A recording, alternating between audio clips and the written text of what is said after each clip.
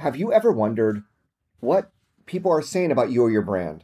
What they're saying about your competition? Who are the influencers in your industry?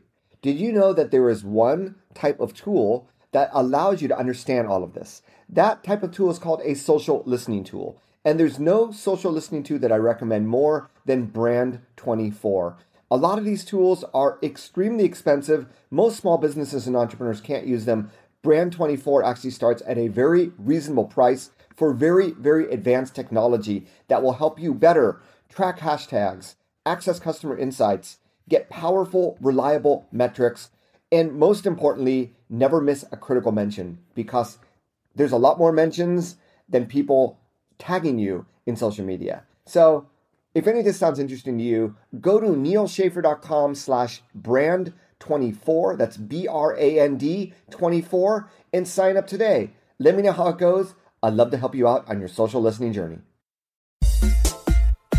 This is the Maximize Your Social Influence podcast with Neil Schaefer, where I help sales and marketing professionals, entrepreneurs, and small business owners build, leverage, and monetize their influence in digital and social media. Hello, friends. Welcome to episode number 157 of the Maximize Your Social Influence podcast. It has been 2 weeks since my last podcast. My sincere apologies. But this episode is going to be a very special episode for a few reasons. But sometimes, and I have podcasted and blogged about this in the past, sometimes the script just goes out the window. I think for those of you that listened to my interview with Mark Schaefer, we intended to talk about influencer marketing and we ended up talking about COVID-19. I intended to podcast last week, but a very, very special person in my life, my father, passed away at the age of 93. I've already received a lot of well wishes from people on social media, and I thank you all for that. It has obviously not been easy, and it made sense, as we do in many religions, to just take time off and really spend time with my family, which is my 92-year-old mother, who married my father when she was 19, and they ended up being wed for 73 years. So I'm going to talk a little bit about my father, but I'm also going to talk about the concepts behind influencer marketing that existed before the internet. The very first chapter of my book, The Age of Influence, talks about this history. But I think when you hear the story of my father, who was a successful entrepreneur, it will give you some further ideas as to who are the influencers in whatever ecosystem you're trying to influence, and therefore what sorts of relationships you can have with them, which really is the heart and soul of influencer marketing. So first of all, and I know I'm going to get a little personal here, I am a company, but the company is me. I am a brand, and therefore, I want to share this with you. I want you to understand, who I am and where I came from and what drives me to do what I do. So, I want to thank those again for their support. I'm actually going to read off the post that I made on my personal Facebook profile, which I did the day after my father passed away. And I think it really encompasses a lot of the grief I had at the immediate time, but also a lot of the story about my father. So, by the way, for those of you wondering, my father passed away from natural causes. It was not related to coronavirus whatsoever. He was 93, lived an amazing life. But, my father was not just a father, but also a friend and a true inspiration that will continue to be my compass and a guiding light for all of his children and grandchildren. He lived an amazing life that included growing up in Depression-era New York City, being sent to World War II, missing action at the Battle of the Bulge, which he probably wouldn't have survived by a mere month, winning a lot of straws in his platoon to go to Paris one weekend, and witnessing VE Day, or when Europe was liberated day, there, when he was hoisted on the shoulders of Parisians and marched down the Champs-Élysées. Returning back to the United States after VE Day and preparing to be sent to a place called Okinawa when the war abruptly ended. He took advantage of the amazing GI Bill that the United States had at the time, which allowed anybody that served in the armed forces to get free university education. Ended up getting a Master's of Education at New York University, And then he moved out to California, which was growing in the 1950s, specializing in helping elementary school age students who were struggling with reading. Then, after working in a few different locations in California, there was a new school district opening up in the suburbs of Los Angeles, a place called Palos Verdes, specifically the Palos Verdes Peninsula Unified School District, where he ended up teaching from 1959, became a long-standing teacher at one particular elementary school called Lanada Bay. And back in 1972, and I was born at the time, I still remember, he created his first educational resource. So he was a teacher, and he never liked the textbooks that the administration gave him. So he would create his own resources to better help his students learn. And other teachers would often borrow those resources. So he ended up creating his first book, I guess you could say, self-published author, called Fun and Games with Reading. He brought him up to the California Teachers Conference one weekend. He created 200 copies, and he sold out. And that is really how Frank Schaeffer Publications, which is the name of my dad's company, was launched and succeeded. In the 1970s and 80s, it ended up rivaling Scholastic and all the major publishers that maybe your kids have textbooks from. For marketplace in the elementary school aged educational resource market, I would have other teachers, like teachers that I met on airplane trips or wherever. When I mentioned that I was Frank Schaeffer's son, they would tell me how much of a fan they were of my dad's work. And I know that he helped inspire teachers and made learning fun for millions of students. Even now, sometimes my kids would take home worksheets that still had the Frank Schaeffer Publications logo on them. So when I tell people I meet that I have the DNA of both an educator and an entrepreneur, you can see how much my father has influenced my life. I try not to be sad today because I know of how many lives my father positively touched and how I am thankful for the many years of memories he created that will be imprinted forever in my heart. That being said, what made me most cry today, and this is social media, were the posts on Instagram from his grandchildren telling him how much he meant to them. I know he loved his children and grandchildren very much. This is the era of coronavirus, so it was a very, very strange funeral in that it was actually broadcast over Zoom because we couldn't physically be there at the funeral. So I know that a lot of you have gone through hard times as well. My message for you is really, before I move on to my educational piece for this podcast, is to hug your loved ones, FaceTime your parents, think positive thoughts, and take advantage of every day we have on this earth. So, getting back to my father, it's really funny. Two things I wanted to talk about in this podcast. Before I talk about the influencer marketing piece, my dad always said that he worked with children that had learning disabilities and specifically reading disabilities. And he said, Neil, I'd have, mothers reach out to me and the principal reach out to me, and he'd end up having classes. And these were kids that were maybe 4, 5, 6 years old. He ended up having classes that were like 90% boys. And he goes, Neil, boys just mature later than girls. So a lot of parents just freak out and they think their kid has a reading disability when in fact they just need more time to develop, more time to mature. And he was able to successfully teach these children that people thought they had problems when in many cases they didn't really have a problem other than they developed a little bit slower than other children. And it just, reminds me of whether it's social media marketing or digital marketing or influencer marketing.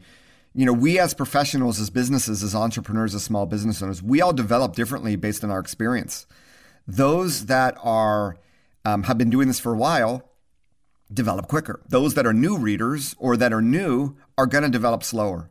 But the fact of the matter is that you're all going to develop. And if you were to spend a little bit more time in my dad's class, 2 hours per day instead of 1 hour per day, you're obviously going to develop quicker. So you're never too old to learn any of this. And you're never too late to learn any of this. And this is my message. You can go back, if you have the time, go back, listen to my other podcasts, read The Age of Influence. There is nothing holding you back from taking advantage, regardless of age or experience of anything I talk about. But I want to get to that influencer marketing piece because as a small business owner, as an entrepreneur like my dad was, he had an idea. He created these resources that other teachers like. So he knew he was serving a need. He was serving a pain point, and that there must be a way to create this content and sell it. Now, like I said, this is before the internet, but he mapped out the industry, right?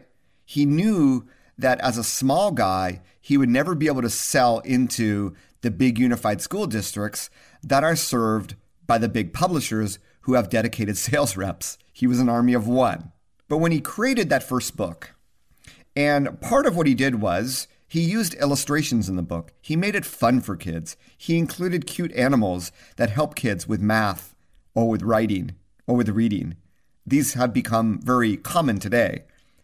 But as he grew his company and wrote his second book and decided at some point to actually quit his 9-to-5 job, like many of you probably have done, and to go full-time into this, he realized a few things. Number one, he could write the content all himself, or he could tap into other influencers in the industry. And my dad was very successful at doing this, tapping into other content creators, whether it was for their artwork, which allowed him to scale. You might consider that sort of UGC or user-generated content. But he also tapped into other teachers who he brought on to help write textbooks for him. The company had his name on it. Every textbook didn't have to have their name on it. So he created great relationships with content creators that had the same mission as him, that also aligned with his values and his way of teaching. And he found many teachers wanted to join forces. So this is how part of the story of how his, textbook empire grew. This notion about collaboration with influencers, he really took it to another step when he ended up launching seminars. These were seminars for teachers, workshops. And she ended up becoming a friend of the family. But one woman in particular, and she told me the story after my dad passed, reached out to him and said, you know what? I am a writer of textbooks. This is an influencer pitch, basically. I'm a writer of textbooks, and I also do seminars and workshops. And I'm very successful. I can fill the room. And if I can work with the right publisher, we can make a great win-win relationship. My dad ended up collaborating with her and launching a new line of Frank Schaeffer Publication seminars and workshops that ended up delivering even more value to his customers, the teachers, and obviously generating a lot more revenue, creating multiple revenue streams. My father ended up creating his own magazine for elementary school teachers called Classmates. He ended up creating flashcards and all sorts of different content mediums that allowed him to further monetize. Ended up creating a very, very large company. Now, the other aspect, this is sort of the influencer collaboration piece, but the other piece is, well, how do I get the word out to my market if I have this great content? He went to, a conference. This is very old school, but it could still work today. I know of many, tool vendors that I see at a social media marketing world or at a content marketing conference that are selling their wares, and that's great. But he realized that he needed to get his books into the hands of the people that would most appreciate them. Those were the teachers, right? So he not only had to do that, but he realized that how do teachers buy content? Now, today you have teachers helping teachers. This is before teachers helping teachers. So my father, might have been a pioneer in that movement. That book is yet to be written yet. But what he did was he realized that there were school supply stores like Lakeshore. Back then, they were a lot more popular. And because teachers couldn't just download stuff off the internet like they do today. And he realized that by making friends with what you might call affiliate marketers, this is all part of the ecosystem, by making relationships, not with unified school districts, but with those school supply stores where teachers tended to buy from. And by tapping into teachers' brand affinity for my dad's company and going bottom up to convince school districts to purchase his textbooks, that would be a more logical way. So treating teachers, because of word of mouth, as micro-influencers, and treating school supply stores as macro-influencers. And I know that some of my brothers helped do this. They would do a cross-country trip when they graduated from high school and just spend the entire summer visiting school supply stores. My father, whenever he went to a convention, throughout the year, he would be visiting school supply stores and developing relationships with the owners and listening to the needs of the teachers and providing products, providing advice, sure, providing discounts where necessary, but really leveraging them as the influencers they were. and helping these school supply stores be successful through all the different products that my father could provide them. And that is the story of Frank Schaeffer Publications. I think most importantly, my father's accountant, who has helped me with my business as well, has always told me, Neil, the way that your father grew his business. So I talked about collaborating with content creators and influencers. I talked about his own influencer marketing strategy. But how he did this, if we get down to basics, right? And for those entrepreneurs and small business owners, I think you'll be able to nod. He hired other people so that he could scale. You can't grow a business if you're not scaling. And that's one of the key takeaways out of everything here. He ended up collaborating with influencers, which helped him scale. He ended up trying to engage with influencers who could help scale his distribution. Obviously, he had to hire people over time, but you need to utilize resources around you. If you don't want to hire people, it's all about collaboration, and it's all about collaborating with influencers of different types, whether it's of the content creation type or whether it is of the distribution type, that can really help scale your business and become a leader from nothing in a short amount of time. Now, with my father's business, this was before the internet. It took a little bit more time for word of mouth to spread, so it took several years. That can be accelerated today, I believe, with the internet. I think we've seen that happen with so many startups out there. So I didn't want this podcast episode is very, very personal, but I wanted to share the story and the message. And I do believe that serving your community and collaborating with influencers and scaling your business and being successful is a natural combination that has been around before the internet. Sometimes with digital media, with social media, we get lost in the technology and the tools.